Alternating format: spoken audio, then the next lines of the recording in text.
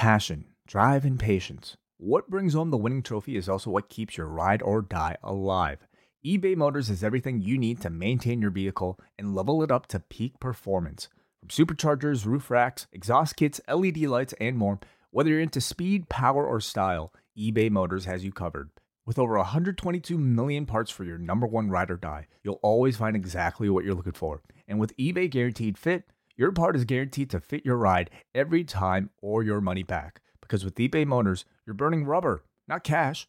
With all the parts you need at the prices you want, it's easy to turn your car into the MVP and bring home that win. Keep your ride or die alive at ebaymotors.com. Eligible items only. Exclusions apply. Rewind the dynamite from the post-wrestling site. AEW, lighting up the fuse. Sit back and enjoy the bubbly. As we hear from John and Waiting.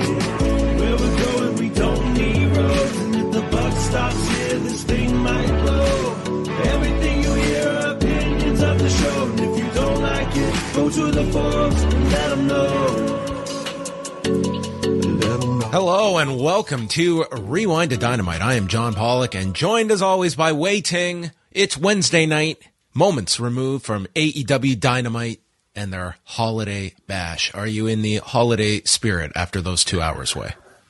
I mean, not really. You weren't festively inclined to just get swept up in the holiday bash festivities tonight? Yeah, I don't know. I don't think so. Have you ever been Irish whipped into a Christmas tree? That I have not. No, have not felt that. But no, it was a wrestling show. I don't know if I don't know what it could have done to get me into the festive mood. Okay. Well, we will break down this segment by segment. Still to come. We've got news to get to. We'll also be opening it up to your feedback as well. If you want to submit a super chat, if you're in the room, you can submit one. We will give time to your questions at the end of the show because we are not going to have a chance to do so on Friday night nor Monday night because of the schedule. So we actually will not be doing a live show until next week. However, this Friday night, we are not leaving you hanging because as your Friday night ritual, we know that you just won't be able to have a normal Friday night without us. So premiering at 11 p.m. Eastern time this Friday night, it is the post-wrestling Christmas show. As soon as Rampage ends and three individuals are $300,000 richer, you can tune over to the Christmas show. A show that, to quote a great man, it's a big motherfucker. Yes, it is. Yes. Yeah. We're putting the finishing touches on it. We're going to premiere it right here at youtube.com/postwrestling, 11 p.m. Eastern time, available for everybody. But if you're a Post Wrestling Cafe patron, you will get it ad-free in your feeds directly, whether you're a supporter of ours on Patreon, on the YouTube side of things, or on the Apple Podcast side of things. Those will be uploaded and released at 11 p.m. Eastern time. And then also on the free feed. So for those of you who choose to listen to it with a few ads in between, you can find it on the free feed as well. All right. So tune in Friday night, 11 p.m. Eastern. If you want to marathon through it, you'll be ending the show probably in time for breakfast. So that's our promise to you. Many, many special guests. It's going to be a crowded ring this year at the Post Wrestling Christmas party. The Jingle Contest winner will be crowned. I'm looking forward to it. I think this is a good one. That's my prediction. I think it'll be the best. Ooh, very, very high standard right there. One other thing I want to mention is that after the Christmas show, we are going to be focusing on the best and worst of show that is going to be coming out on Monday, January the 2nd, with myself, Wei Ting, Braden Harrington, and Davey Portman getting together. And we are combining this year best and worst categories. We have a consolidated list. It'll be one big show handing out all of our awards.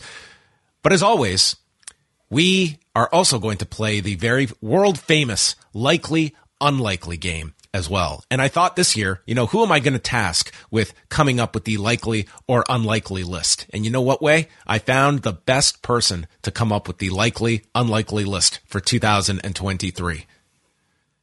All of you. That's it. Memo.fm/postwrestling.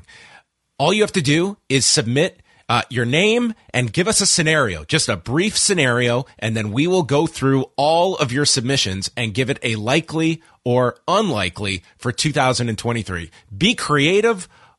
Be as witty as possible. Keep it quick because we want to get through all of them. But it's free to submit. Memo.fm/postwrestling. We'll round them all up, and then your scenarios will be read on the best and worst of show coming up January the 2nd. Excellent. There you go.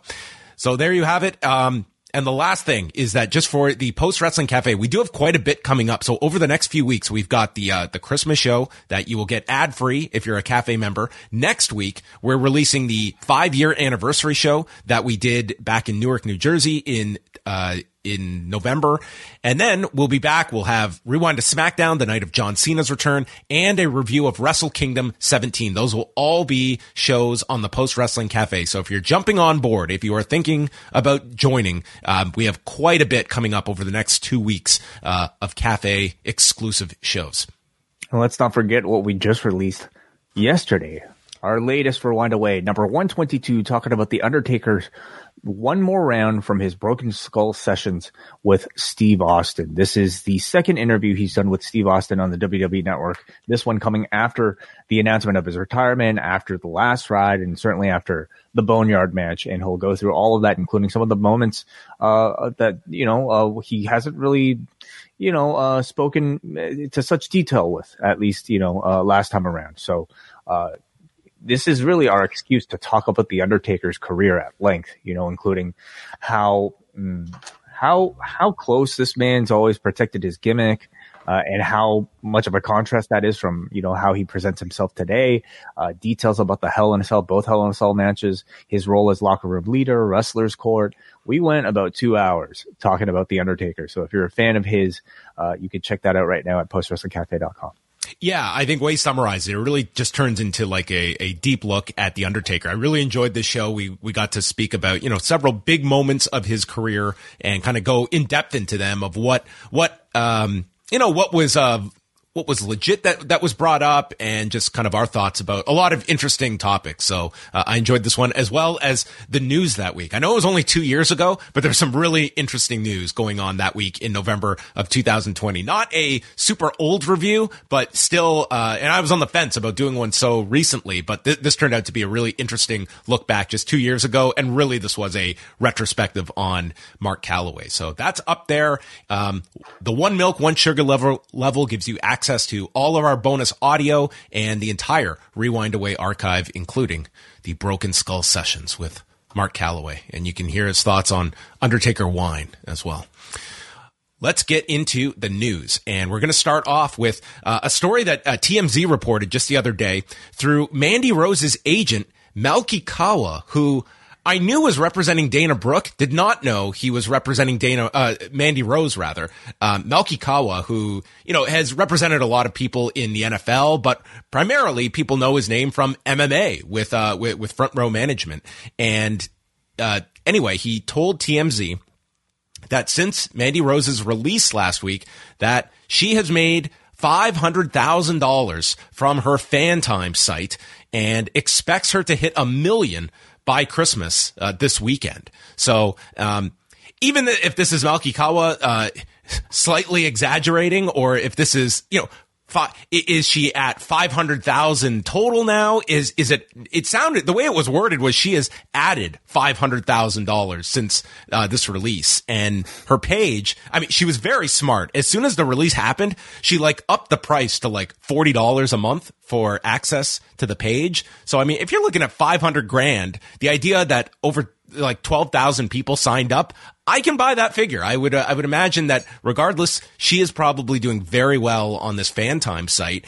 And I guess the question, Way, is that long term, can you see this being a viable business for her if she does not find her way back to a pro wrestling forum to advertise herself? Or is this enough that this certainly beats doing pro wrestling for a living?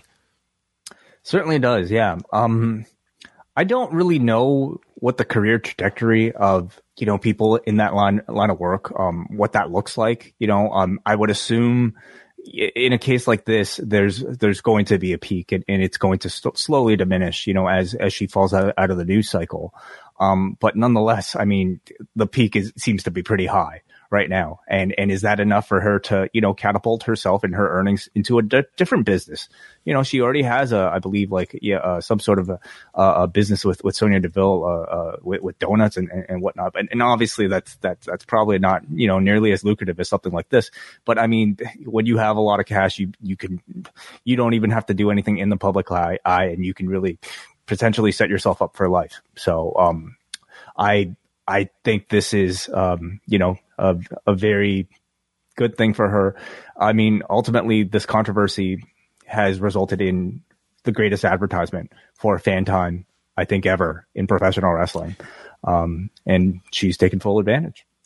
Another client of Malky Kawa's is Paige Van Zandt, which to me would be the template for a ex-wrestler or fighter to follow in. And Paige Van Zandt, very similar, she left the UFC. She hasn't even done a bare knuckle fight in over a year. She's disappeared completely from AEW. It doesn't seem like there's heard nothing regarding her pro wrestling aspirations, but I don't know what she's making doing like her own similar site, but it's, anytime she has spoken about it, it's like that is just a gold mine for her. And she acquired Stardom and has held on to Stardom even without having a UFC platform or anywhere. Like she's not on any major national broadcaster anywhere. So that's certainly like the model to follow, is kind of that template that has been laid out. And you have to imagine there are other people, either in professional wrestling or really kind of all combat sports, or, any form of entertainment, that are looking at what's happening with Mandy Rose right now, and what people like Paige Van Zandt have done, and are wondering if it's an option for themselves.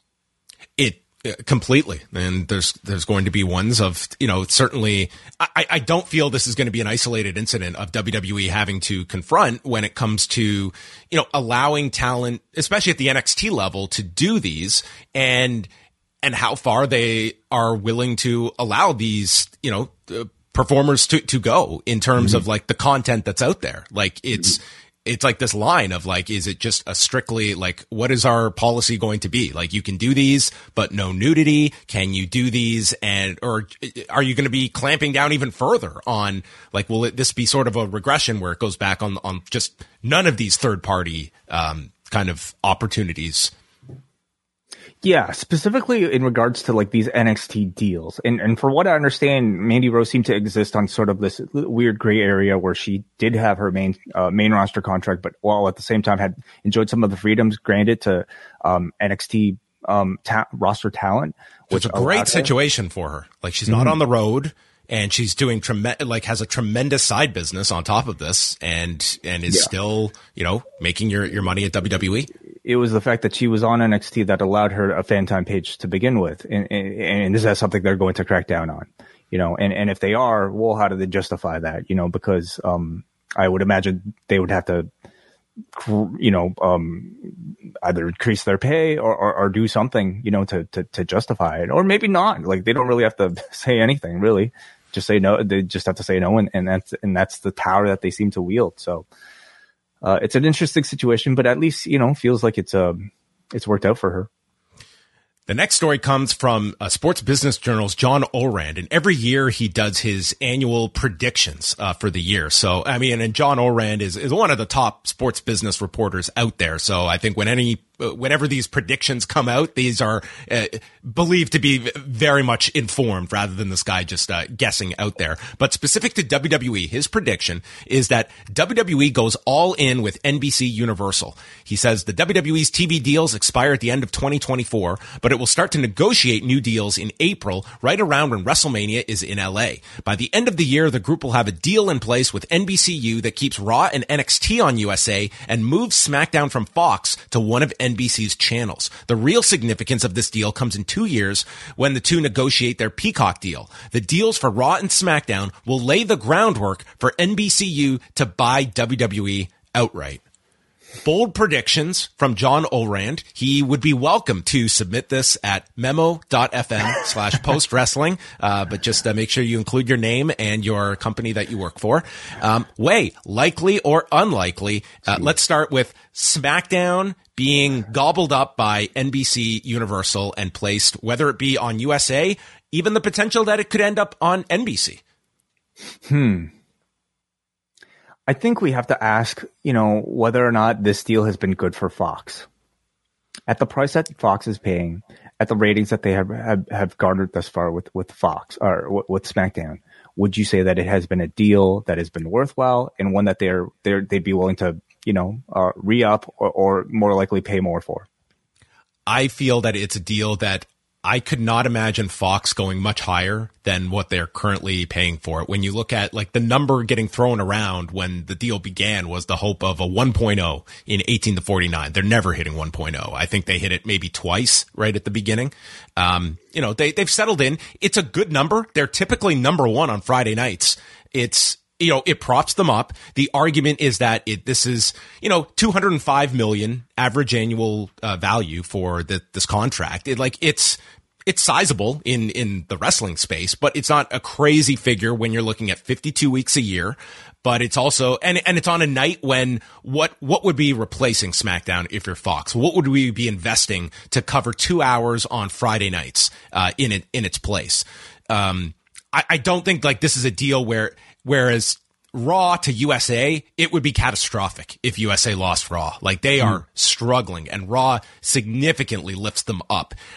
Fox, they could lose SmackDown and I don't think it's going to be a big problem for them. And I also don't see them going crazy to like if WWE comes in and they want $350 million for this. I don't know if Fox is going to be necessarily committing to a gigantic increase. And that makes you all the more valuable if an NBC Universal is interested with the long-term goal that even if we overpay for SmackDown, this is all getting our ducks in a row for a massive purchase down the road when we can take all of this and not do this game every 5 years of increasing the rights fees. The big issue that would come with that is if you have a scenario where Vince McMahon wants to be back in this company. I mean, he ultimately has to give the green light to a sale. And that one paragraph last week from the Wall Street Journal, that's going to come up in all of these negotiations. Like, I think that makes Nick Khan's negotiations a little trickier when you're going to have people saying, what's the deal with Vince McMahon? And Nick Khan can state, listen, there's no smoke to that fire, but are you going to believe that when this guy has the most voting power? And if you're NBC Universal and you want to buy this thing, you know that Vince McMahon has to be on board with this. Like that, that does create the first time that we have a public perception of a power struggle in the sense of Vince wants back in and he's not back in. Why is he not back in? Who is withholding him from being back in? And that's, you can give the obvious answers as to why he should not be in. I think it would be catastrophic if he was back in any kind of meaningful role. But if he wants to be back there, this is somebody that, he still does wield power in this company, quite a bit of it. Oh, no doubt. Yeah. And I mean, maybe, the threat of him being the big obstacle to prevent, what could be a major deal with one of these broadcasters. I mean, that's a real point of leverage that Vince still very much has. So, as for likely or unlikely in the new year, for this to happen, I think it's very likely that SmackDown moves off of Fox and into the NBC portfolio. A purchase outright. Imagine they put it on NBC on Friday nights and gives Dwayne Johnson the boot with Young Rock. Well, they'd probably do a lot better than that. But I think a more interesting question is, okay, let's say Fox doesn't have WWE on Fridays. Do they look towards any other professional wrestling? Well, and that being AEW, it's a huge question. It's hard to imagine of AEW being on Fox, but if you were to break down the economics of it, I mean, it makes a whole lot of sense for them of the idea, we know, we've seen enough examples of when SmackDown goes to cable on FS1, and granted, it's one-offs here and there throughout the year, but it's a drastic drop that they get. I don't think this would be a case where you would be able to build that audience up to 2 million viewers if it was on USA every Friday night. So you have to look at the inverse of AEW going from, and we just went over the numbers the other night, from TBS on a Wednesday night with Dynamite in 73 point something million homes to Fox that is in 123 plus million homes, and what kind of audience they would bring on a consistent basis. And they are not holding out for $205 million. If they got half that, that is game-changing money for AEW. $100 million would be enormous for them. That's more than a 2x increase. Certainly, yeah. You can even argue that, I mean, even at a number less than that, it's still very worthwhile for AEW at the point now, 3 years into their business where really they're still trying to build name value, just to expose the product and the roster and everything about it to a mass audience. I mean, that would be a gold mine for them. Yeah, it becomes a very interesting game as well of if you are WWE and the idea of leaving Fox, does that leave the door open for such a option to occur? Like if you were WWE and you really wanted to be detrimental to AEW, and Warner Brothers Discovery was in a better situation, which they are not, are you not taking a meeting with David Zaslav or whoever is overseeing these negotiations of WWE having content on Warner Brothers Discovery when all of this is up? Of course. Why wouldn't you? I mean, you have meetings with everybody. That's just the nature of business, right? But I don't think they could command any kind of, I do not see WWE getting any kind of offer from Warner Brothers Discovery regardless. But it's like an interesting theory out there of, if you are looking to leave to hurt AEW's power as much as possible, like these are all the different calculus methods you're plotting out if you are going into this. For sure. But, regardless of where WWE ends up, I mean, AEW is a thing now. They are a thing with a proven track record of ratings that, and they're very valuable to way more people now than, just NBC or just Warner Media and NBC. So I'm still very curious to see who else they'll be talking to, who else will be in contention when AEW rights are up. The last thing on this, if you were to look at a situation, and this doesn't have to be Fox, this has to just be, this could even be within Warner, if their next round of negotiations goes in such a way, and this would be very counter to where television is going, where it's always more and more content. But if there was a deal where they get 2 hours of Dynamite somewhere for a sizable amount, but Rampage is not part of this package, is there a reason for AEW to keep that show going to sell down the road? Or do you think that there's a benefit to 2 hours of solid programming every week, even though you have this bloated roster? As a consumer, would that be a benefit to AEW as opposed to this third hour that you are constantly trying to hook people into watching, and certainly would not, you could find it in, it could end up somewhere on a cable network somewhere, but, that's certainly something that Rampage's fate will be part of this whole negotiation if it ends up on a streamer or if it's not even wanted by someone else.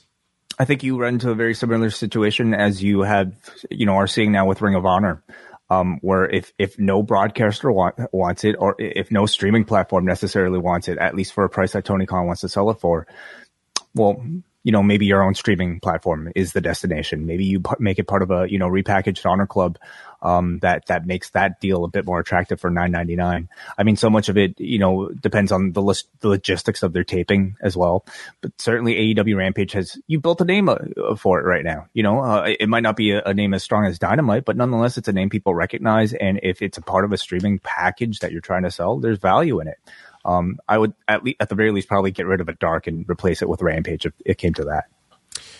Anyway, well, those are that is John Oran's prediction. So There you have it. A few other notes. Raw on Monday night was up 16% in viewers, 1,705,000 viewers, and a .43 in the 18 to 49 demo, finishing 7th among cable originals, behind what was as expected, a large NFL audience spread out over ABC, ESPN, and ESPN2. Over 16 million viewers in total watching the Green Bay LA Rams game. And this was their Raw's highest audience since October the 17th and their largest demo figure since November the 7th. Audience fell 13% throughout the show.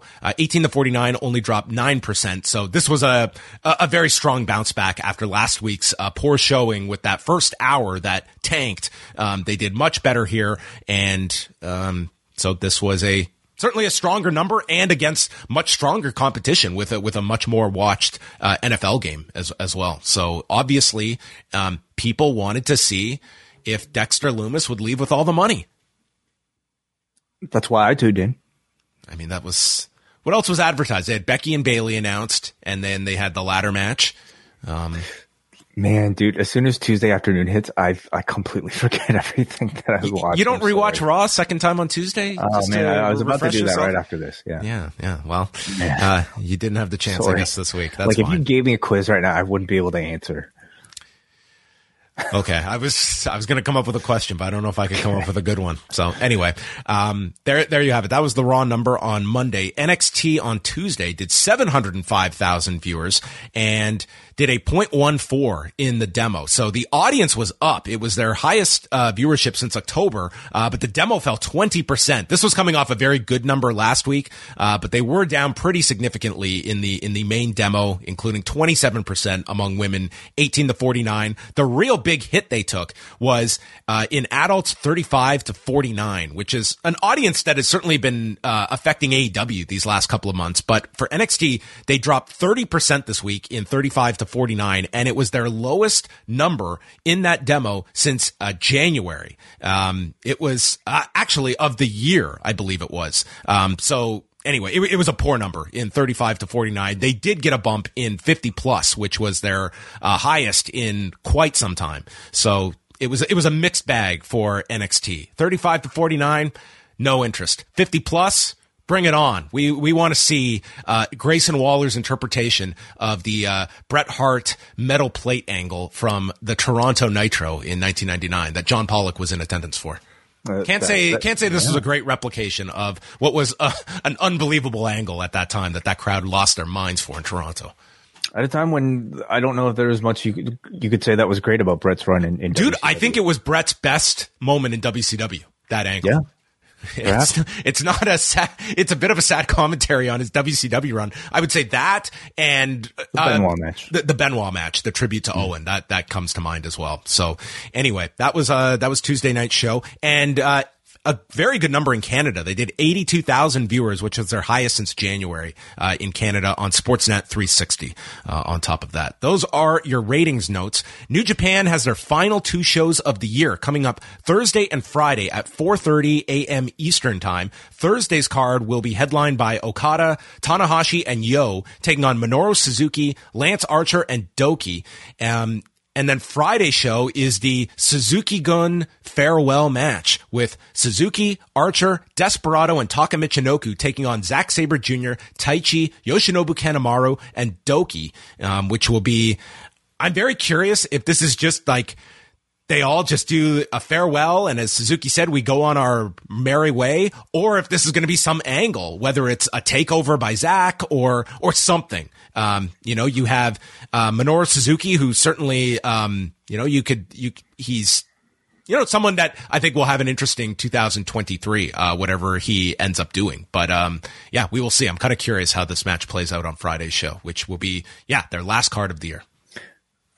I think there are going to be some Minoru Suzuki tears at the end of this one.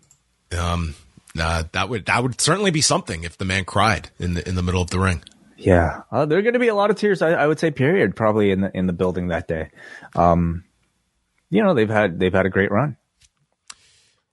And the final two notes here, staying with New Japan, is that they have renewed their deal with Access TV for 45 more episodes. This is the time slot that immediately follows Impact on Thursday nights. And starting January 12th, they will be airing 5 weeks worth of matches from Wrestle Kingdom 17 coming up, starting with the Ospreay Omega match. So that will air on Access January 12th at 10 p.m. Eastern time. And we'll probably take up the entire episode. And then the following week, they're doing Jay White and Kazuchika Okada. So Access TV treating Ospreay Omega as the true main event of Wrestle Kingdom, getting the first run of the matches. I mean, for the North American audience, it certainly is. And it's a new year, and that means a UFC pay-per-view price increase on ESPN Plus. They are bumping up, and this is a Disney ESPN move that they seem to do every single year around this time. So the pay-per-view prices, if you were enjoying these $74.99 bargains, a UFC pay-per-view will now set you back $79.99 for each pay-per-view, beginning with UFC 283 next month.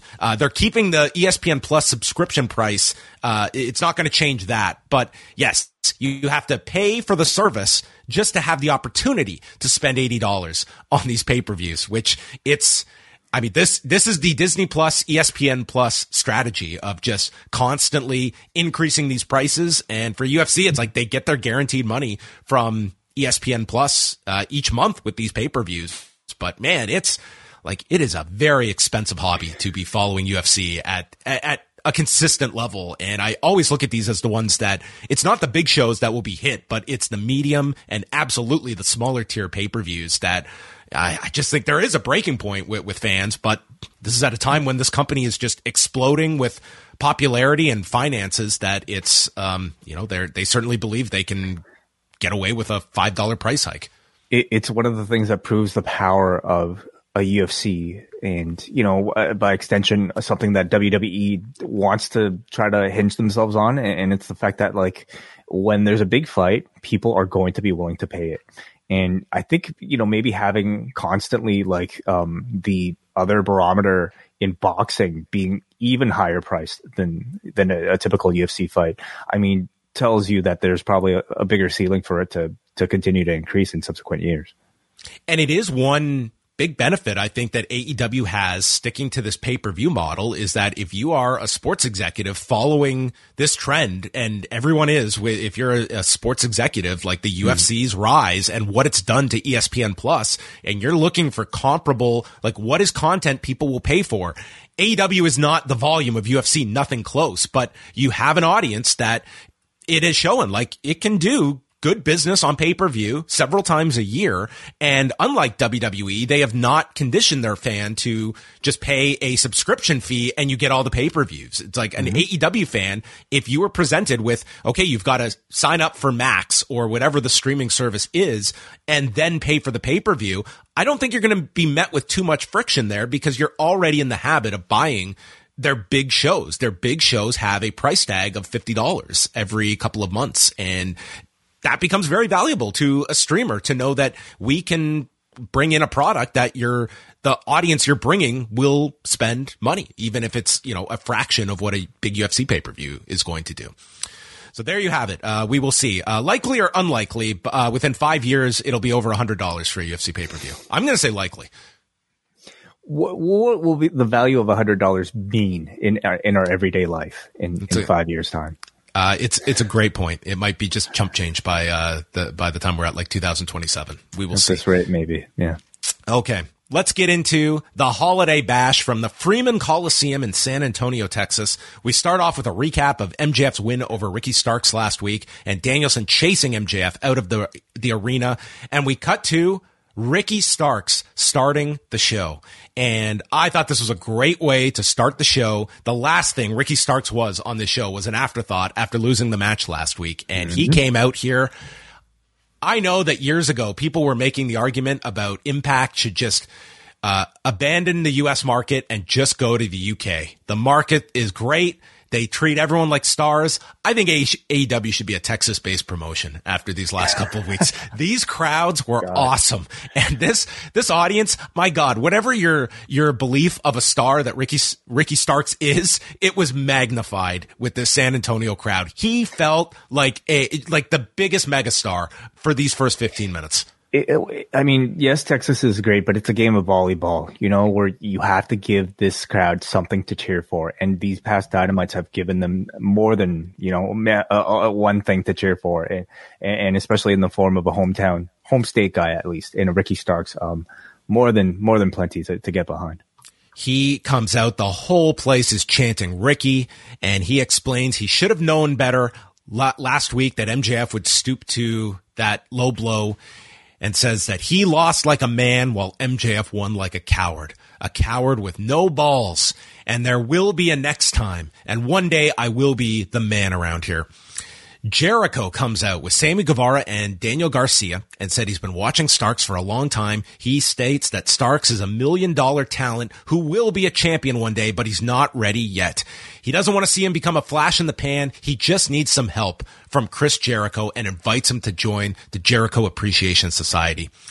Starks replies that he likes how Jericho stays relevant, how the man used to be built like an air fryer, and now he's shredded and dressed like a single father on his 5th divorce. And this audience, they howled at this. And then turns them down, says, hell no, I'm not joining your little boy band. I'm not going to have a leash around my neck. Your stock dropped after losing to Action Andretti, and the J in JAS should stand for jobbers, you jazz holes. And this crowd started chanting jazz hole. I have to say, Jazz Hole was a risk, okay? And if it was anybody but Ricky Starks saying this in Texas, or if it was Ricky Starks saying it anywhere but Texas, I have to wonder if it would have worked as well. But it worked. This crowd started chanting Jazz Holes. This could have been suffering succotash in the wrong hands. Yeah, I mean, this was a flex for Ricky Starks for sure. This guy's charisma was just off the charts in this segment. He issues a challenge for January 4th in Seattle against Jericho, but then Jake Hager appears from behind and attacks Starks. The JAS join in when Action Andretti runs down, lays out the JAS, clearing the ring. A near perfect segment, I would say, of all the ends out of last week's show that were handled here, that sets up a match. Starks felt like the biggest star on this show. He just felt like at another level, and you attached him with Andretti here, who got to be standing next to this big star at the end of it. I thought this was a great start to the show. And a very uncharacteristic start to a Dynamite. And this had to have been the least amount of wrestling we had on a first hour of the show. We had the one match, the no DQ, and then the hook match. And that was the whole first hour. And is anybody complaining about the lack of wrestling on this show? I was absolutely not. That was the first thing that stood out to me, John, was the fact that we had, a pretty uncharacteristic talking segment start off this Dynamite. And throughout the show, I was certainly looking for hints of any sort of production changes as a result of Michael Mansuri. His second week in that we know. First week, I think it was a little bit maybe early to expect something. But 2 weeks in, maybe we can expect some format changes. And I wondered if this move, having Ricky Starks start the show off with the speaking segment, was anything to do with him. I do feel like, some people might be bothered by this happening too much because they've seen it done so often on every single WWE Raw that's ever existed. 20-minute talking segment before you get to anything. And it's something that I think Tony Khan has actively tried to, not do, because so much of his style of wrestling seems anti-WWE. But I have to say, when done well, it's a better way of introducing an audience into the program. It builds anticipation for the action and just kind of eases us in, into a higher paced, show when the action actually begins. And especially in this case where you had Ricky Starks, end the show last week, and him picking back up here, I thought it was especially important to make him the focal point of the start of this show. It shows that he's more than just a supporting act that was just there to be the first notch on MJF's belt. He is a guy that you want to feel it has been made from the spotlight, from the tremendous near win he had last week over MJF. And I thought he carried that really well here. They positioned him incredibly well. We got the hints of the Chris Jericho feud last week, and, you know, that was cemented here. Not only did we get Chris Jericho paired with Ricky Starks, we had Ricky Starks humiliate Chris Jericho on the microphone. And he did it in a way like using jazz holes, which I thought it shouldn't have worked, but you know, because Ricky Starks is so incredibly good, it did. It made him look tremendous. And look at the reaction Action and Andretti got when he came out here. You know, the man was the talk. These two were the talks of the show last week, and to pair them up together on the same side, just overall adds so much freshness, I would say, to the AEW Dynamite. And really in 2 weeks time, like it feels like in one episode from Winter's Coming, it really feels like you made two new stars. And this segment I thought cemented it. Yeah. I don't think it's ever, a bad thing to break from a format to do something different. And I think audiences will respond to quality. Yes, a crappy 20-minute open is dreadful, but we never seem to get that complaint when the Bloodline opens a show and they do a great segment. This would be another indication of one that I thought worked in a great way, but this will be certainly an interesting one to see if this maintained the same level of like a strong first quarter open for Dynamite. That's ultimately going to be your barometer. That's going to affect but in terms it is, Sean. I also feel like though, I think it would help Dynamite to get away from that type of thinking, the type of booking that's I'm strictly with you. Relies on the quarter hours and the minute by minutes. It makes for a very cookie cutter and often poor storytelling type of product. You got to do these types of starts from time to time in order to build to the big segments later on. And you know, like you have trouble. They've had trouble making new stars because it's just been action, not enough character development, not enough story. And I'm hoping that changes. And it will, if you are not just necessarily reactive to one bad quarter, like it will allow you to expand your patience of having not just your core talent, but getting a wider variety. Like, for instance, like if for some reason, and I don't expect that this first quarter to do poorly, but this was a gigantic positive for the building of Ricky Starks that I do not care what that instant data would tell me. I'm in this for the long haul, that I see this guy as a star, and my ability. Same with the main event tonight. Very true. Yes, very much. Like at some point, you also have to have that conviction as a booker that I know where this is going, and I believe that I have the right people in these roles that, you do not create a mega draw overnight, but you have that patience. But we are in a world where you can certainly get into that habit and just make snap decisions. So that's, I like the fact that this first hour was a lot different. And I thought the talking segments were very solid. We go to Death Triangle and the Elite. No DQ match number 5 of the best of 7 series. Don Callis is on commentary stating that Nick is all recovered from that ankle injury. And they did have Kenny Omega working on Dark this week with his shoulder all taped up, and they continued it here as well. Did you get to see any of the Dark match, Way? I did not. It was with Hagane Shino, and they had like a really, entertaining match for a Dark match. You could certainly like argue that a match like that you could have put on Rampage last week, but this week they put it on Dark, and that's fine. It was like a different kind of setting for Kenny Omega, and I thought it was cool to do that. They had both Omega and Action Andretti on the show, and I'm sure that spurred some more interest in Dark this week. So it's kind of the idea that these shows are not just limited to a certain level of star. It's like you can see the big stars. I mean, any week where you get Kenny Omega and Jeff Jarrett, I mean, that's a big statement of what you can expect. When are we getting that match? Maybe on a future episode of Dark. That will be one way I'm certain we'll. That's what you say for pay-per-view, I think. Yeah, there you go. The battle of the Bullet Club. It implodes on Dark. That's it. So, this match was crazy. So we have, first of all, Brandon Cutler is out there dressed as an elf, and he would get into it with Alex Abrahantes for a spot in the ring, which Nakazawa as well got involved, and they're explaining it's no DQ, so they can. And Penta gets a trash can, but you know what? The common bond between WWE and AEW, it's their love of the tables. And this crowd It's all they wanted. Bring out our tables. So, of course, they brought the tables out during the picture-in-picture, so we never got to hear the pop at home. Then a Christmas tree was brought down from the stage into the ring by Penta and led to Matt Jackson being Irish whipped into this fake Christmas tree.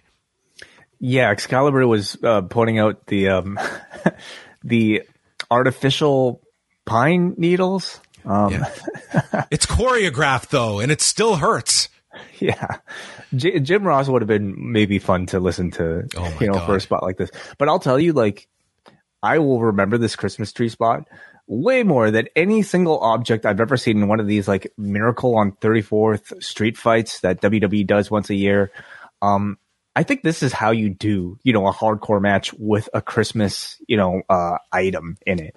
You bring it out as a surprise, you limit it. You don't just kind of randomly litter the ring with like reefs and just like, plunder. You make every object feel unique and special. And I thought they did that here with this Christmas tree. If you want to see how a violent hardcore match can be utilized out of Christmas decorations and such, you need to watch National Lampoon's Christmas Vacation. It's great in terms of inspiration for a match like this. So the tables are out. Nick misses Pac and super kicks a chair in the corner, thus re-injuring his ankle. And Pac goes to try and pill him in the ankle when he is stopped by Omega. And Omega does You Can't Escape using a trash can onto Pac. And then Kenny Omega goes underneath and he pulls out W.H. Park's favorite weapon, the barbed wire broom.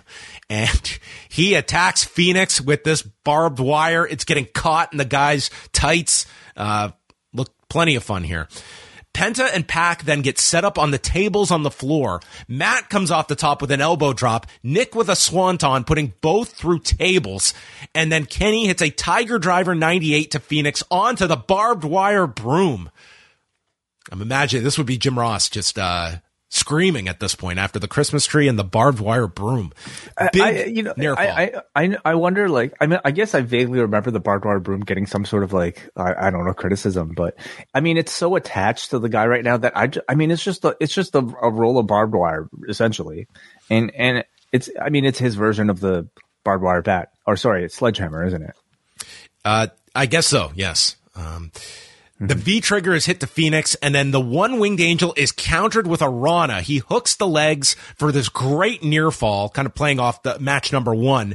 And then, continuing the callbacks, the hammer is handed to Phoenix, but now it's legal. So he blasts Omega, but Omega kicks out, and this crowd is losing it. Brutalizer is applied on Kenny Omega, but not just any brutalizer. Assisted with tinsel in the mouth. Oh, ouch. Brutal. Yeah. It's rough. Yeah. Phoenix then applies an ankle lock onto Nick's injured leg, and then Matt saves his partners, Snapdragon to Phoenix as the others are yanked to the floor, and it climaxes with the Meltzer driver onto a chair, with Matt pinning Phoenix in 13 minutes and 40 seconds, and Death Triangle beating the hell out of these three with the hammer after the match, bloodies up all of them, and you've got the blood of one of them all over Pac's abdomen that just looked, this look of this man, this looked like he was auditioning for the ring. It looked like he had Wilson on his abs. That's it. And Excalibur, my one complaint here, the attack is still going on as Excalibur's throwing to the next segment of MJF, and it was like, man, this could breathe for a minute that we have this big post-match attack that is not even done yet, and we're throwing away. Like, how urgent is this attack when we're saying we've got other things to get to? We're going to leave, that we're going to take the camera off this attack. Dynamite is a show with asthma. It has a lot of trouble breathing. And it hasn't, I will say, I think like certain elements of the show have, felt improved today. We had a lot more video packages than usual, at least to me, it seems. And for that reason, I felt like storytelling felt a lot better. I felt like names were a lot more memorable by the end of it, but you're still going to get moments like this when you're kind of, presenting a product that's fast moving with wall to wall action. You're going to kind of, cut to the back a little bit earlier sometimes. But the match itself, I thought, was absolutely tremendous. Certainly living up to the standard that these 6, 8 including the ringside people have set. Very creative. This one maybe more so than several of the others we've seen because of all the added stipulations and the weapons. It was fun, incorporating a lot of the Christmassy elements into it, but in a way that still fit in a pretty violent, fashion. And the psychology I thought was really solid here too. Of course you had everything to do with Nick's ankle, but what I loved was the near fall, that counter from the One Winged Angel into the rollover to the Rana. And this was something that I think was really smart actually, about, going down 3-1 early on for the Elite. Every fall from this point on for the Elite is going to be sudden death. And so you're creating this sort of like Undertaker streak, element where every convincing near fall, we should say, was going to elicit a big reaction. Yeah, for all the concern that, it's so telegraphed, they're going 7. Like, sure, but that did not hamper this audience at all. Like, no. It was totally... Again, it's the Undertaker streak, right? We all, for a time, we all knew the Undertaker was going to win at WrestleMania, but it's the crafting of the match to suspend our disbelief for that one single near fall. That's all you need to do is create spots of doubt, and it's enough that the audience will bite on it, and they did multiple times in this match. I thought they did a terrific job. So it's Falls Count Anywhere next week. Then they're off the 4th with Kenny going to the Tokyo Dome, and then the 11th is the ladder match. So these guys are going to be necessary, John. If necessary, you're right. It could all end. What will Kenny do in a city named Broomfield next week? They're not getting the clean sweep. We know that. I don't know. They showed a segment after Dynamite went off the air last week with MJF calling Bryan Danielson a gutless coward and a nobody in his world, and tells him to don't stick your shitty hipster nose in my business, and refers to his reign of terror. Mm-hmm. Your shitty hipster nose. Yeah, they seem to really want to go after his it's either his veganism or I guess that's hand in hand with the hipsterdom, isn't it? Shopping at Trader Joe's and all that. They've got their drop down menu of insults for Bryan Danielson. Go read a book, you nerd. How many books did you read this week? Yeah. Tell me about seashells. Go don't drink a beer. Shivani is with Action Andretti. They're really pushing like the tagline, the upset of the decade, and he got a lot of support from the fans, and he had Starks back tonight, and then he's interrupted by Menard and Parker, who state he's on a hot streak. You could say, you're on fire, and he turns around and is blasted with a fireball by the Wizard. This one looked good, okay? Dude, he took his eyebrows off with this one and then rubs his face into the floor, wishing him a Merry Christmas. This is like a straight up, Hadouken here from Chris Jericho. Like, it looked really good, unlike some of the other fireballs we've seen from him. This guy could promo, as we, if you saw that edition of Dark, initially, like it's not just the QT match, it's the promo later in the show that is just as impressive. Like, he cut a great promo, and I'd be very curious. Like, the word was that, Jericho saw that match. I'm curious if he saw the promo too, if that, added to, like, he has gone out on a leap of faith with this guy. Like, of all the people and all the talent that comes through these Dark matches, like, this was the guy that got picked, and he can talk. Like, that is a big part of the package. And again, it's the fact that he looks and his name is so indie-rific that I think sets our expectations so incredibly low. Like his neon green and blue tights and just the name Action Andretti. I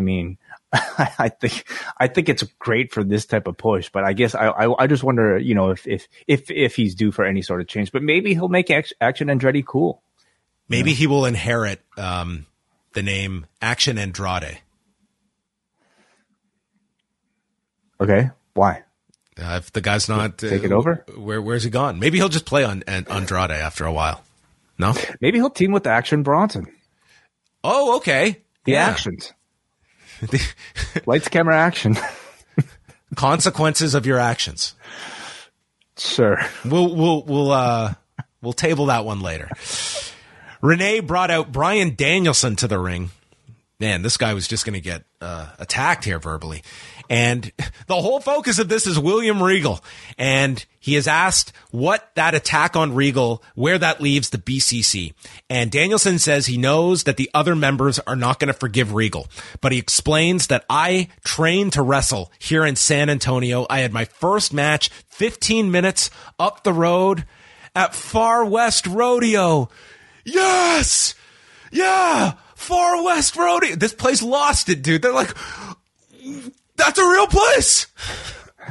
I imagine to be like, what's the psychology of like, oh, he said Loblaws, like Loblaws.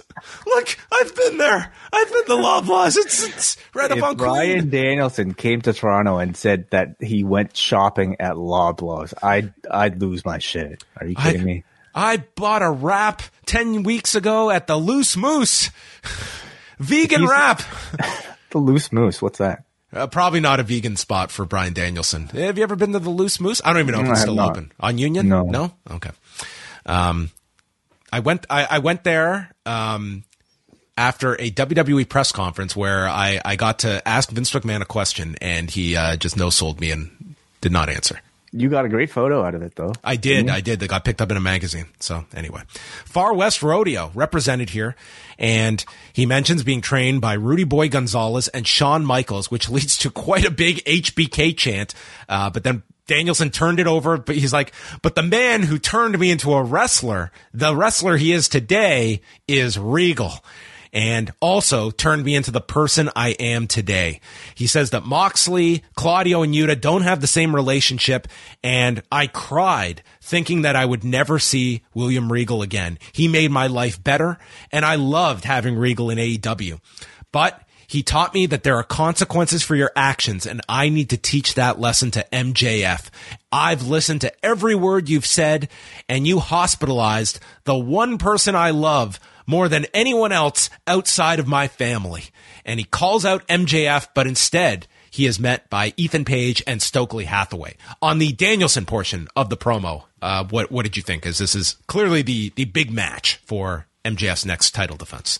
I thought he sounded great. You know, again, you see a Bryan Danielson like this and you compare it to the mic work he's shown in his first year in AEW. And I think you could definitely say that he's probably found, his comfort zone, if not the comfort zone, another, Toronto classic spot, by the way. If not his comfort zone, he's at least found a story and I think material that he could really kind of sink his teeth into to convey that excellent authenticity to me that he's been known for on the microphone. And he really dug into his relationship and his love of William Regal. It felt very real here. I'm really glad AEW is not afraid of mentioning the guy's name, even though he's been announced to go to the competition. Imagine a Cactus Pete's reference. I'm trying to think who could make it. That's another place. Is that even exist? Did you ever go to a Cactus Pete's show back in the day? No. Was that ringing ears? That was a AWF, the Apocalypse Wrestling Federation. I made many a trek to when I was like 15, 16 years old. It took me like over an hour to get there by bus. And it was like, oh, this is the place. It's just like, this is just a small bar and they're going to wrestle in this. And they're going to not be able to do any flying because the ceiling was literally as tall as this ceiling right here.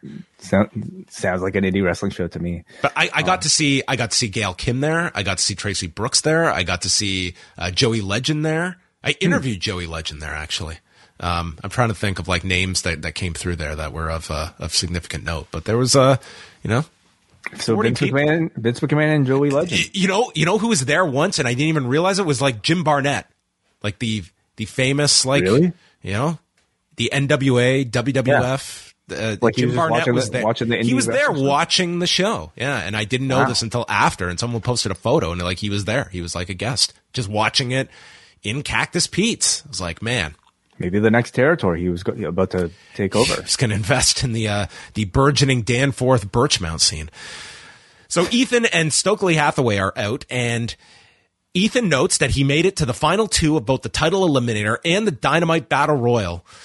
But this vegetable man thinks he can jump the line ahead of him. Danielson comes back and says that he is distracted by the glare off of Stokely Hathaway's head. And then, on live television. Cover your ears. Could you grow some hair? And please listen to the people and shut up. And Stokely comes back, you raggedy bitch. You raggedy bitch. Raggedy bitch got a pretty good reaction. That got a great reaction. But grow some hair did not. Yeah, thank goodness. Thank goodness this guy was Bryan Danielson, okay, one of the most revered professional wrestlers on the planet, and thank goodness this San Antonio crowd was as receptive to the baby faces as give him a break. He wrestled at Far West Rodeo. Yeah. Throw some hair is about as great of an insult as, go not drink some beer. Would you have been insulted, John, as a man with a shaved head? If I yelled, "Hey, go shave some, go grow your hair." I would I'd be so offended if you remarked on the glare from my head. I think it just kind of underscores how much of a nice guy Bryan Danielson probably is. Like, if this is the best insult he could come up with. Well, you could certainly argue that Chris Rock got into a lot of trouble making the same insult earlier this year. That is true. Wow. So, Danielson, what if Stokely Hathaway cannot grow his hair? Ah, okay. Okay. So he says, "Did you just call me vegetable man?" And Ethan Page, dude, he's just riling up this crowd. He says, "I didn't call you vegetable man because of your diet. I'm calling you that because I will literally turn you into a vegetable." And Danielson challenges him to a match, but Page declines, saying, "We can do it next week." And that will happen in Broomfield next week. Mm-hmm. Yeah, I didn't expect all the vegetable talk on this, but I thought it was a nice way for Ethan Page to turn it around. I mean, something relatively innocent into something very nasty, Yeah, he went from veggie to edgy very quickly. That he did. Yes, he did.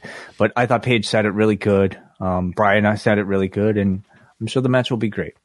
Yeah, at first, I thought, man, is this going to be the Seattle match? And it makes you wonder, obviously, Danielson's going to be all over that show. I do not believe that you're going to, go to the MJF route. But it'll be interesting. Obviously, he should be in something very, very big in 2 weeks, and they're going to have to set that up next week. Are we so sure we won't go the MJF route in a week's time? You can't discount anything. That just seems to me that it's we said the same thing started. About Punk and MJF. Yeah, it's certainly you can't be stunned if they are opted to go that way with the idea of bringing it back at the pay-per-view.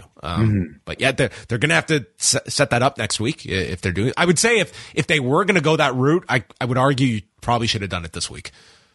Perhaps. Yeah. Then they announce, I'm not kidding, this Friday on Rampage is the $300,000 Three Kings Christmas Casino Trios Battle Royale. I thought this was a joke. Shivani first stated this earlier in the night, calling it the $3,000 Three Kings Casino, and Excalibur had to correct him that no, the winners aren't going to all take home $1,000 from this Battle Royal. I mean, listen, that's a pretty good payday for most wrestlers on this planet. But can you imagine? Moxley could just take an indie shot that night, and but no. Yeah, these are our trios that will be happening. So we've got the BCC, the Dark Order, the Best Friends and Cassidy. Then we have who else? We have Preston Vance, Rush and Dralistico, Top Flight and AR Fox, Kip Sabian, Butcher and Blade. The Chaos Project of Luther, Serpentico, and Angelico, and then Ari Daivari, Josh Woods, and Tony Nese. I guess our remaining Trustbusters are Woods and Nese in the Trustbusters?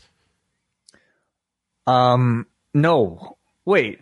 No, they're their own thing, aren't they? And then Ari Daivari's thing is the Trustbusters, but Woods and Nese are with Sterling. They're with Sterling as the varsity athletes. Athletes, yes. I don't know if the Trustbusters are a thing anymore after tonight. Well, tonight they got busted. Yeah, Trust has been busted. Yeah, I don't think they're winning. Probably not. But unless they lost all their money and and Ari's got to regain it. Maybe it's $300,000. Yeah. I mean, this does give the gimmick for some team to win and have money.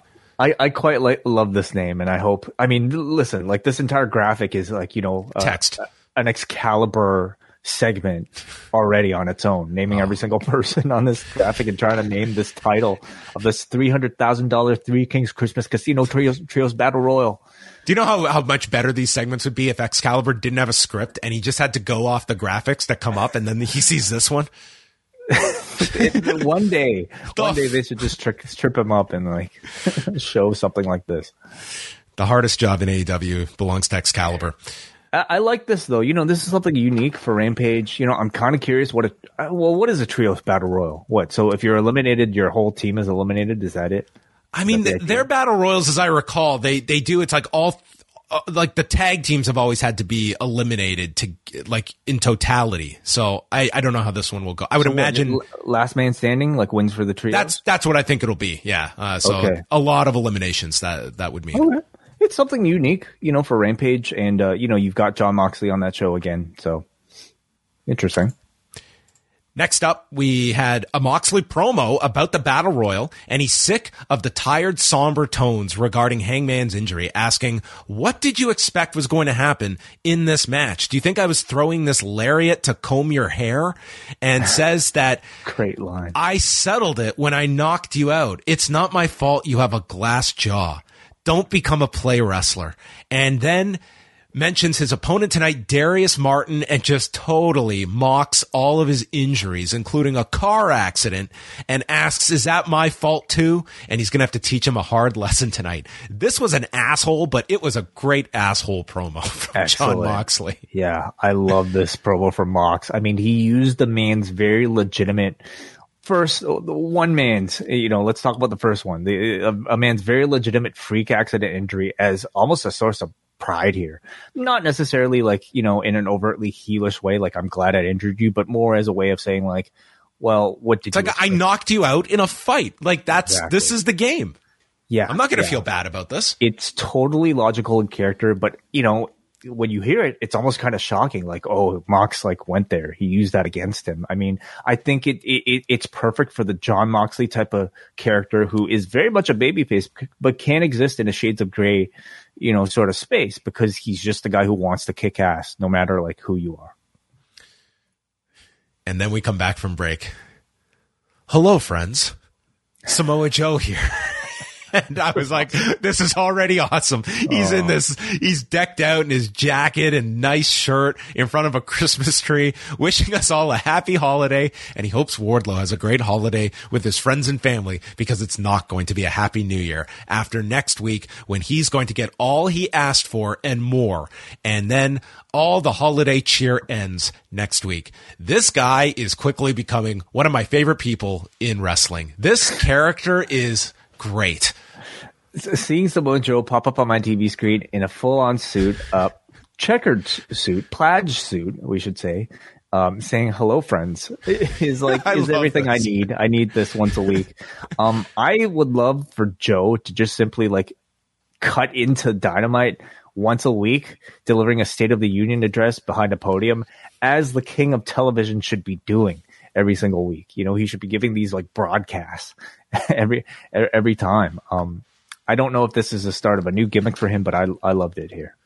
That should be part of the TNT championship. I mean, he's on TBS now, but nonetheless, like you get X amount of television time every week. I mean, that's what that could be a shoot competition for the locker room. Like you get TV time with this belt. Exactly. Guaranteed segment every week on television. You get 2 minutes of airtime on TNT to do whatever you want with it. Okay. If you just want to sit there eating, Cheetos, you could do that. If you want to call your mom on TV, great. Swim laps. Play Bop It. Swim laps without in a pool. Yeah, so you have to be broadcasting from a pool? Yeah. Got it. You can have someone Bop It. Did you ever play Bop It? I never played Bop It. Samoa Joe playing Bop It would be I'd watch that. Hook played Bop It with Exodus Prime, who is back. Exodus Prime making his way, a frequent contributor now in AEW programming. Just destroyed here. Takedown, shots to the body, T-bone, lariat, crossfaces, and red rum in 1:03. Hook wins, but then we cut to the back where Big Bill is with Lee Moriarty and Stokely Hathaway destroying Jungle Boy. That ends with poor Jungle Boy being chokeslammed into a dumpster. Yeah. And for all we know, he's still there. Well, needs a shower afterwards. Yeah, I'm quite excited for this Jungle Boy Hook team. You know, it's like Danhausen and Hook in that they have contrasting personalities, but unlike Danhausen and Hook, there's probably a lot more credibility attached to these two in ring. It's less mid-card comedy, and you know, we'll give a chance for Jungle Boy to continue to speak and for Hook to just play like this kind of badass, strong, silent character. And then this was a cool transition. Hook's on his way to the back. Moxley's music plays, and we cut to his entrance through the crowd, and we just kind of bleed into the next segment, which is the Moxley-Darius Martin match. And we got Claudio and Dante out in the respective corners, and this was a match of Moxley pretty much beating the hell out of this guy. He's shoving him at ringside, bullying him, getting into Dante's face, and then he's distracted, turns around, and all of a sudden, Darius nails him with a dive to the floor. And then Darius gets his ankle worked on, hammer and anvil elbows. He's doing them right in front of Dante. Then they exchange forearms, and Moxley starts tearing at the knee brace of Darius and rolls through on a crossbody, stomps down on the guy's head, and then he's delivering elbows. And I'm not saying we're getting to the what territory or the 2 count that originated out of Montreal, but that Ocho on these 8 counts is they are here, and I think they're here to stay. It's at the point now where like I'm not even noticing them, and soon I'm going to be at the point now where I'm going to be actively blocking them out. I mean, but they're fun as hell for people live, so I can't blame them at all. And then Death Rider wins in 8:49. You know, sometimes these matches, it's like Omega and Hagane on Dark. Like guy gave him everything. This was not one of those matches. He pretty much destroyed this guy. Like got some offense in, but this was more so for Moxley to really decimate. And that's perfectly fine. This is not the time for Moxley to be doing 50-50. Like he's building up for a big match with Hangman, and he's playing this much more aggressive version of himself that should not be escaping by the skin of his teeth against Darius Martin. There's a time to do that stuff, but if Darius Martin is not primed for something, don't blow that on just for the sake of doing it. Yeah. I thought, like, you know, I don't know, just going 50-50 for the sake of like having a great match, I think would have like defeated the story and the character that you develop with Jon Moxley, and even for Darius Martin. I mean, if you're going to follow through with Darius, but they're not going to follow through, he's not the focus here. But I wouldn't say it was a complete blowout. I thought Darius, like, you know, was given, I think, a good amount. But what this was I think a showcase of Jon Moxley's like very aggressive style, you know, his very intense, very aggressive style. Again, he's the type of babyface that can also fall into a heel role against an underdog like Darius, because he's just a guy who wants to beat the shit out of people, you know, whether you're a heel or whether you're a babyface. And he made this into a fight for Darius, which I feel like, you know, high flyers that are usually very graceful kind of have difficulty achieving, you know, the feeling of a real fight. I thought Mox pulled the fight out of Darius here, and I thought it made for a great match from both of them. Good showcase for Darius, like, you know, trying to fight this monster in Jon Moxley. So, you know, even for a little showcase on Dynamite, I thought it was very entertaining. The Book of Hobbs continued, and he explained that his first memory was his uncle overdosing when Hobbs was 3 years old. And as a child, he was beaten, he was robbed, he's been stabbed, he's been shot. Who would do this to a child, he asks. The answer, monsters. But in doing so, they create a monster themselves. And now it's time to spill everyone else's blood. Merry Christmas. Oh, God, goodness, yeah.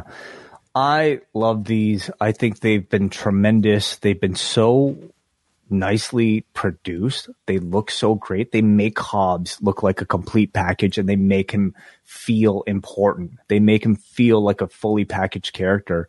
And we finally are starting to understand the motivations behind Hobbs and who he is, why he snarls, why he's always in such a bad mood. I mean, the man had a very rough childhood, and he's going to take it out on every single person out there. It's at the point now where I think these have, made, to me, a pretty good impression that the moment he comes out and attacks a babyface, he's going to get a good reaction. Like, these have built up, I think, his stature pretty well. So, but I'm not sick of him at all. So I hope they keep him going. No, and I think you can continue them for a bit. It's just, to me, all this culminates with those Cow Palace shows and then the pay-per-view in San Francisco. Like, when they're in the Bay Area, I think, and I could sense it in Newark when we were there. Like, Powerhouse Hobbs, not the most over guy on the show by any means, but he certainly had something going with the audience that night. Like, they were very much behind Hobbs, and I think they recognize that. These spots have been great, and it's added so much depth to him that when he does come back, I think it will be very much as a babyface, and it's going to explode when they're in the Bay Area. And I think, like, this is where whatever this is going for, it should really peak for that week. But we are quite a ways away from that. As a babyface, that's really interesting. I mean, because everything about the attitude here, screams to me heel. But I mean, could he? I'm just saying how I think he's going to be received. I think you're going to have this. I certainly think you're going to have that audience behind him, or you're going to have to do something to sway them away, because these are going to be endearing to people, I feel. We're a pretty long way away from those shows. Yeah, and I don't think you run these for another 3 months. I think you have to, or 2 months and change, but you could bring him back earlier, but that should be a big week for him. The Guns versus FTR. The Guns are sent to the floor. We go through a break, and the idea here is that FTR are really paying the toll from the double dog collar match, and they're on a 2-match losing streak after the Acclaim title loss and then the Briscoes on the pay-per-view. So Dax's quad is all taped up. He's going for a sharpshooter on Austin, but it's stopped by Colton. They get the advantage, and they go for a spike pile driver to Dax on the floor, which is thwarted by Cash Wheeler, delivering a elbow suicida to the floor, and then Austin throws this guy into the guardrail at a grand speed and just nailed him into the rail. They're doing the suck it to Dax, and then Austin applies his own sharpshooter to Dax. Cash returns, breaking it up, and then Cash comes off the apron. He crashes into the guardrail again.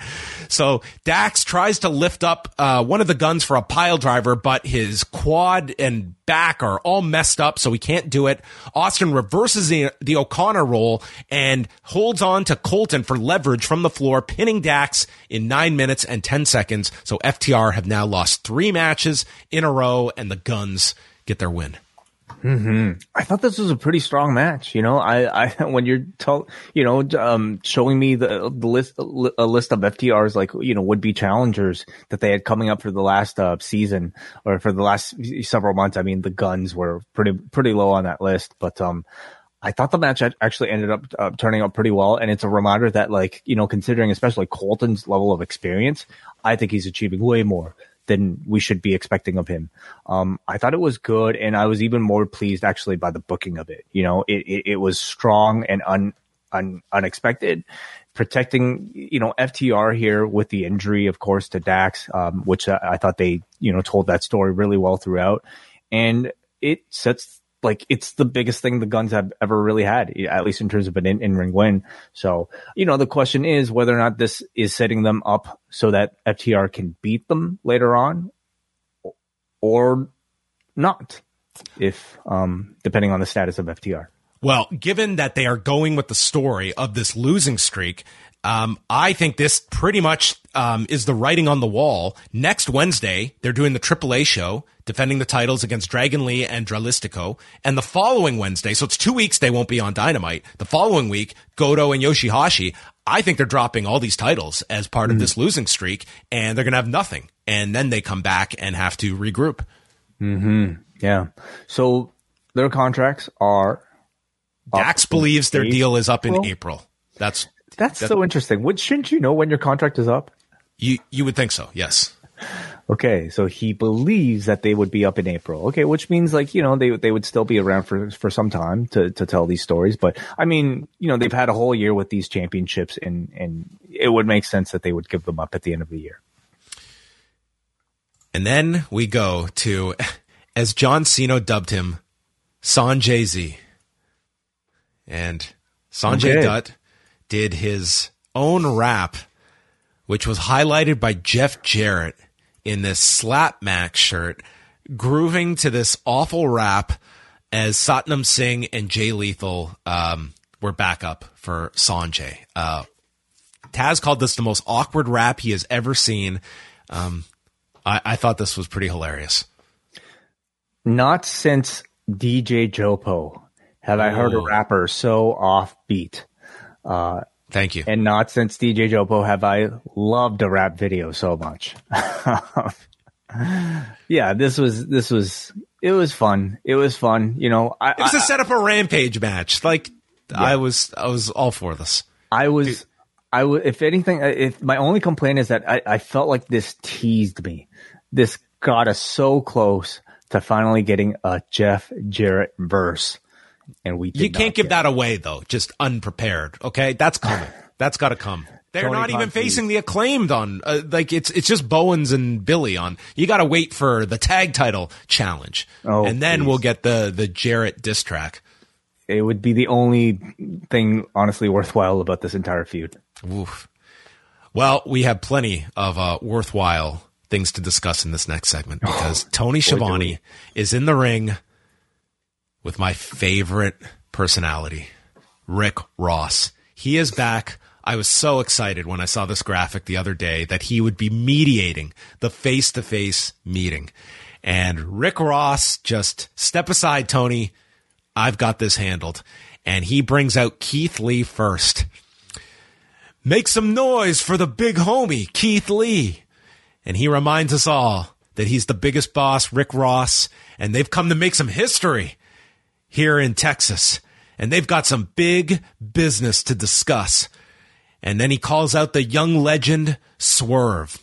And as Swerve is coming out, Rick Ross is really taken aback by the moment. And he looks down, and he looks up, and he tells Keith Lee, man, you're a big motherfucker. Uncensored on TVS. Way I wish you were here with me because I was like, this is the best segment of the year, getting in right at the deadline. I was just in my glory. I was swerving in my glory watching this segment. Keith Lee's reaction was the best. He's like, yeah. So they did not catch this one.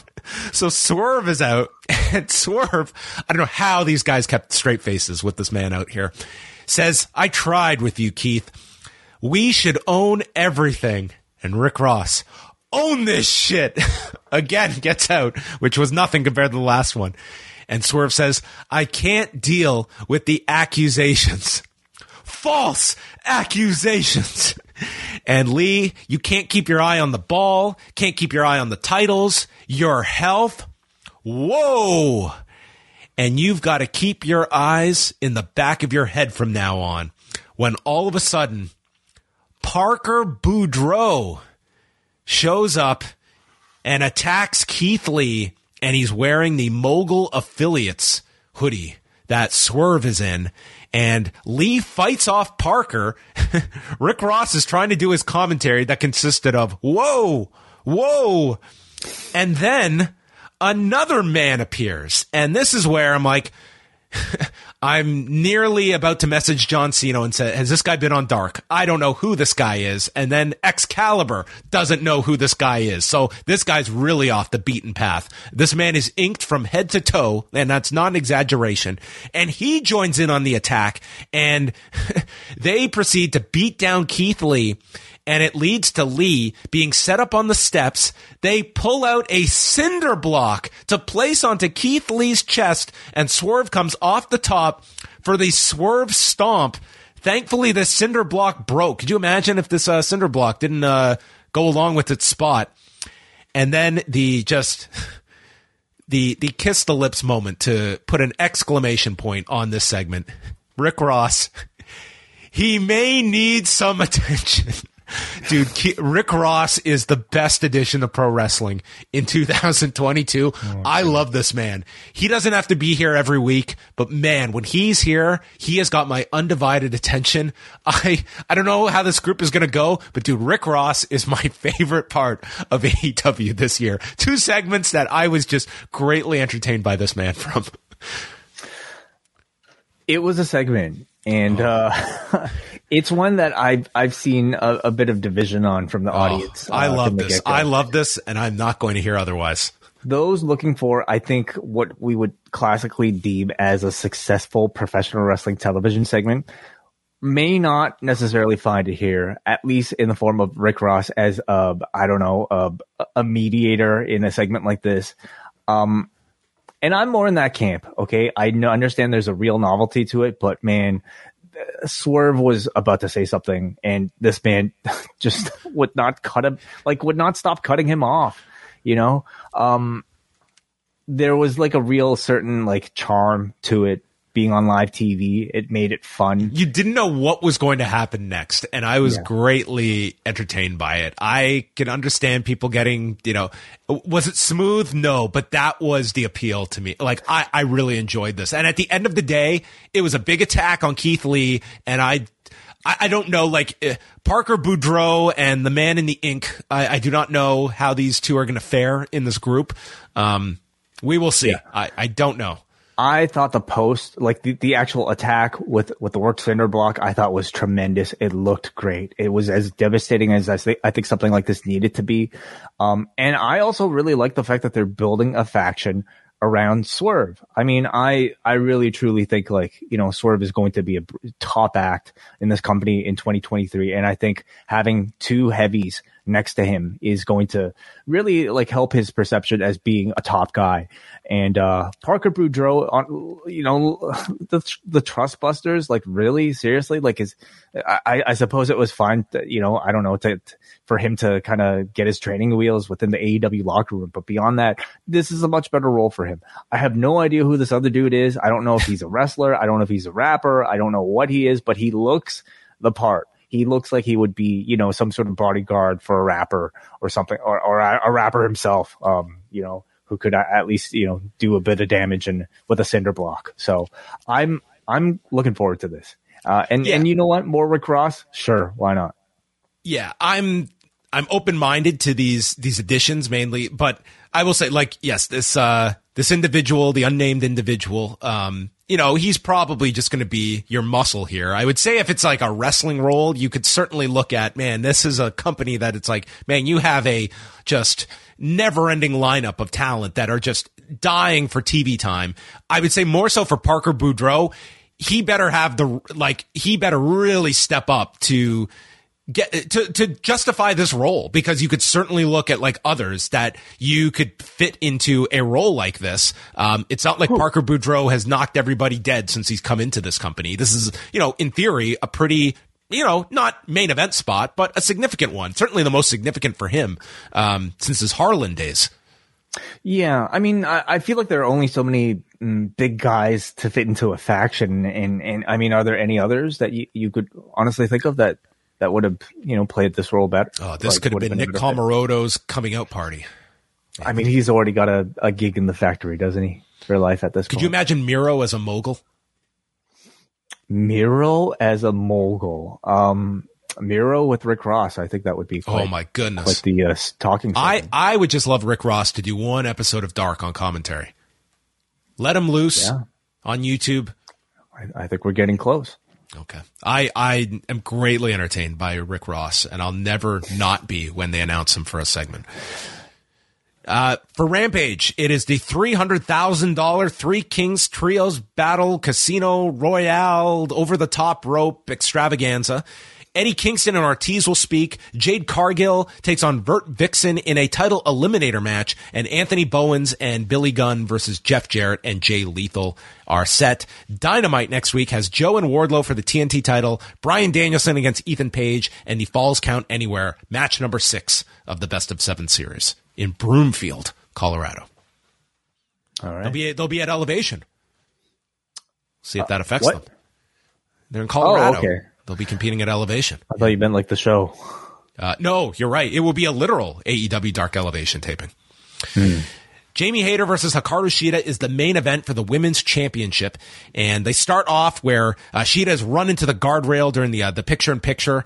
A snap mare off the turnbuckle is delivered to Shida. They fight on the edge, and you've got Baker and Rebel in the corner as well. Shida gets dumped off the buckle when the superplex is blocked, and then Hayter misses a top rope moonsault, allowing Shida to connect with a running knee for a 2 count, and then she goes for the katana, but Hayter collapses on her knees and therefore can't take the move, and out of nowhere catches Shida with a DVD backbreaker and a lariat for a 2 count, and then goes for the Haterade. What do you think about the Haterade, Way?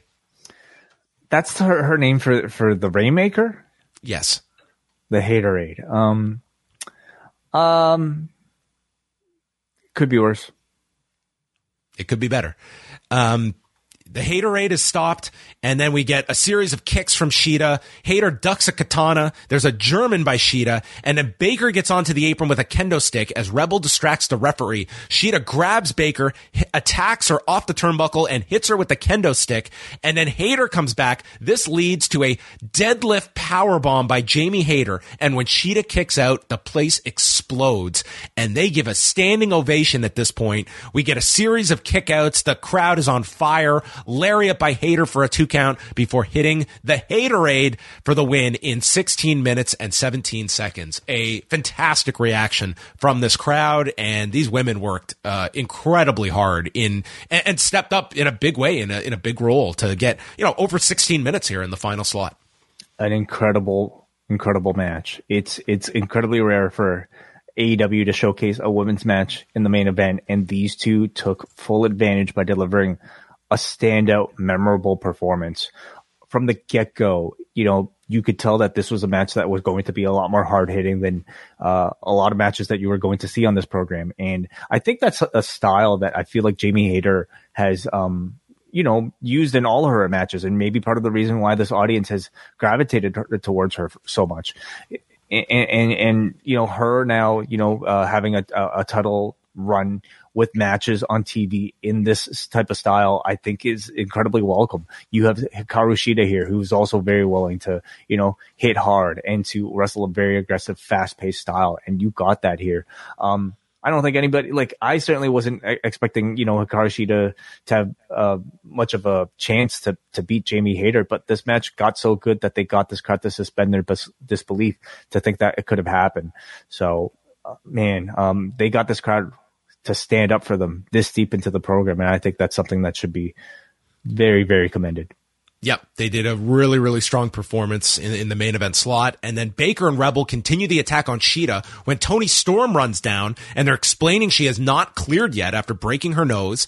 And they beat down Hayter, and they're about to lay her out with a belt shot. And then Saraya runs down at the end to save the baby faces. And we have what looks to be a 6-woman tag coming at a future episode at some point over, whether it's next week or Seattle, probably. Well, I guess it depends. They did explain that Storm is not cleared, whether legit or, in storyline at least, because she certainly got physical here. So anyway, setting up a match coming out of this as well. Yeah, we haven't seen Saraya wrestle, of course, since Full Gear, and I think seeing her in a trio setting will be, a great way for her to kind of have her moments without needing to get completely physical for an extended amount of time. So, they're establishing some, I think, pretty strong baby faces on the program to oppose, Hayter and Rebel and Baker. So I think it's in good shape.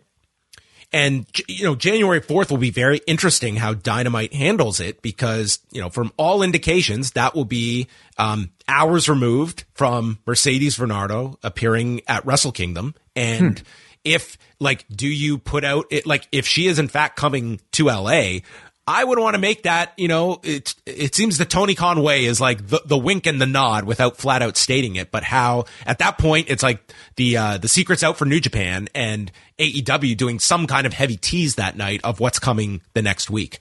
And conversely, if it's not, I would say making sure you don't have that surprise element if you don't have all your I's dotted and T's crossed. Same thing, WWE had to contend with ahead of Survivor Series in Boston, right? So, yeah, I don't know. Do we see some sort of like dollar bill left on the ramp or something like that? Something to basically spell out this person is coming without explicitly saying so, or did they just say it? Maybe they announced Snoop Dogg will be there on January the 11th at the Forum. Tune in. Saraya says Snoop Dogg's going to bring me out to the ring. Yeah, or Rick Ross. Yeah, that could be too. Yeah. And Bow Wow, and Action Bronson. Just bring all the rappers. Could you imagine? Imagine that pop. Mercedes walks out and then she's interrupted by Rick Ross. Give it up! Give it up! Yeah, he should call the entire match. Rick Ross should call Wrestle Kingdom. How about that? Oh my God, yeah. That's not Mercedes. Sasha Banks. That's Sasha Banks. Oh my goodness. And that was Dynamite. I would say, two very strong matches on the show between the women's match and the trios match. But this was more of a show that, it focused on a lot of talking segments, but very effective ones that I like the departure from the usual, the usual format that you had some really strong promos on this show and building up a lot of different programs that, I really enjoyed this 2-hour program. I thought it was another very strong edition of AEW Dynamite. Good wrestling. I mean, and a very fresh Death Triangle versus Elite match this time. An incredibly strong women's main event that we rarely get to see, and then strong talking segments as well. From everybody. I like Mox's promo. I like Danielson's promo. Who else we got here? Ricky Starks and Chris Jericho. That Starks segment was tremendous. Yeah, it was a very good show. I thought Ricky Starks, he felt like a superstar on this show, like a top babyface. It's been remarkable, this month where he has truly broken through to another level. Bigger star than Rick Ross? Bigger breakthrough than Rick Ross? Baby steps. We're not there yet. All right. We're going to take your super chats, your feedback. You can get your questions in, your thoughts, and yes, as we close out this episode. All right, let's go to some of your super chats. As always, if you guys are watching us live at youtube.com/postwrestling, we go live pretty much 5 minutes right after WWE Raw, right after AEW Dynamite, right after WWE SmackDown and AEW Rampage, but that's in the cafe, so you got to join us for that.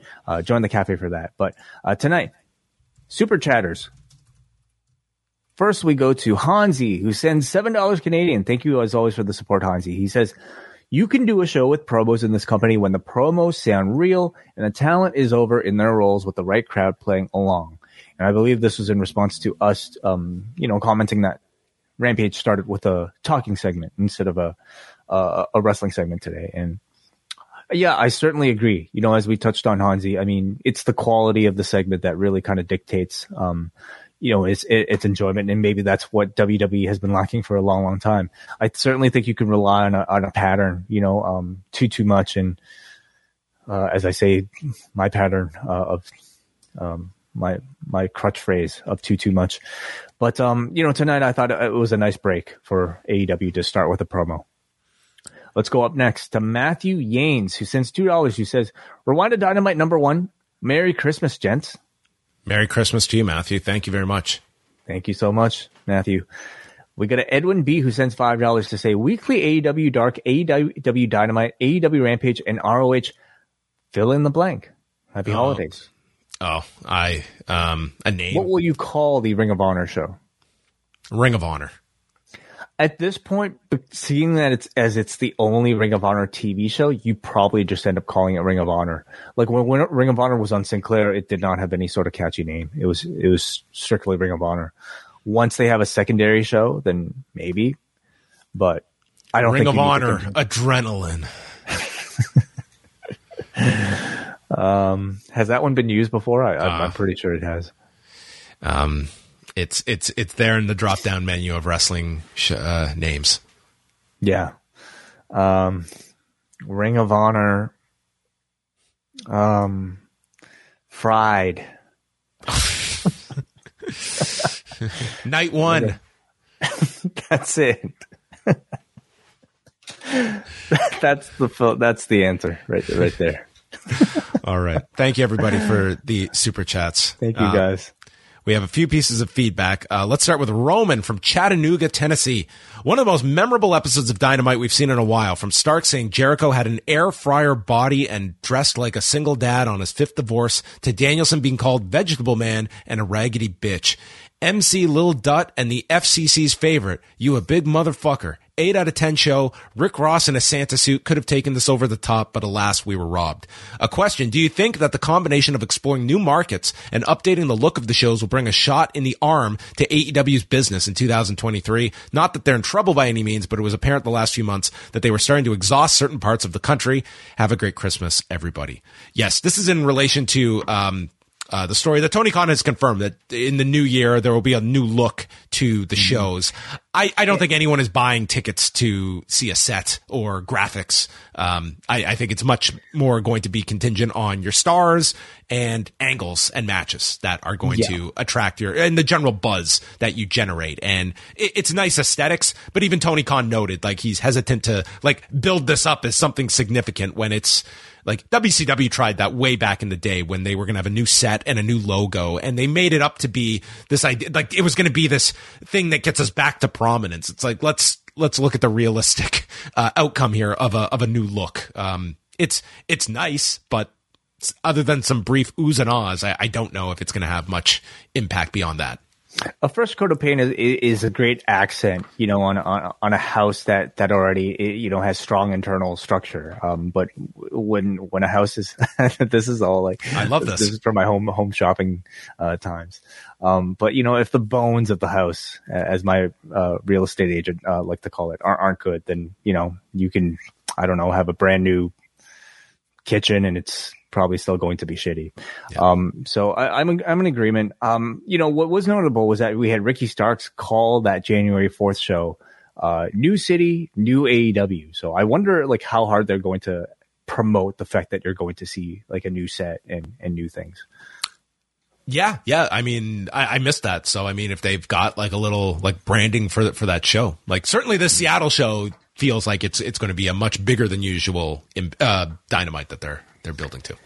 Let's go to Brian from New Jersey, who says the strong main event between Hayter and Cheetah with the hot close, quality chaos between Death Triangle and the Elite, and a lot of fun promos with Starks and Jericho, Danielson versus Ego, and Stokely and the King of Television's holiday message.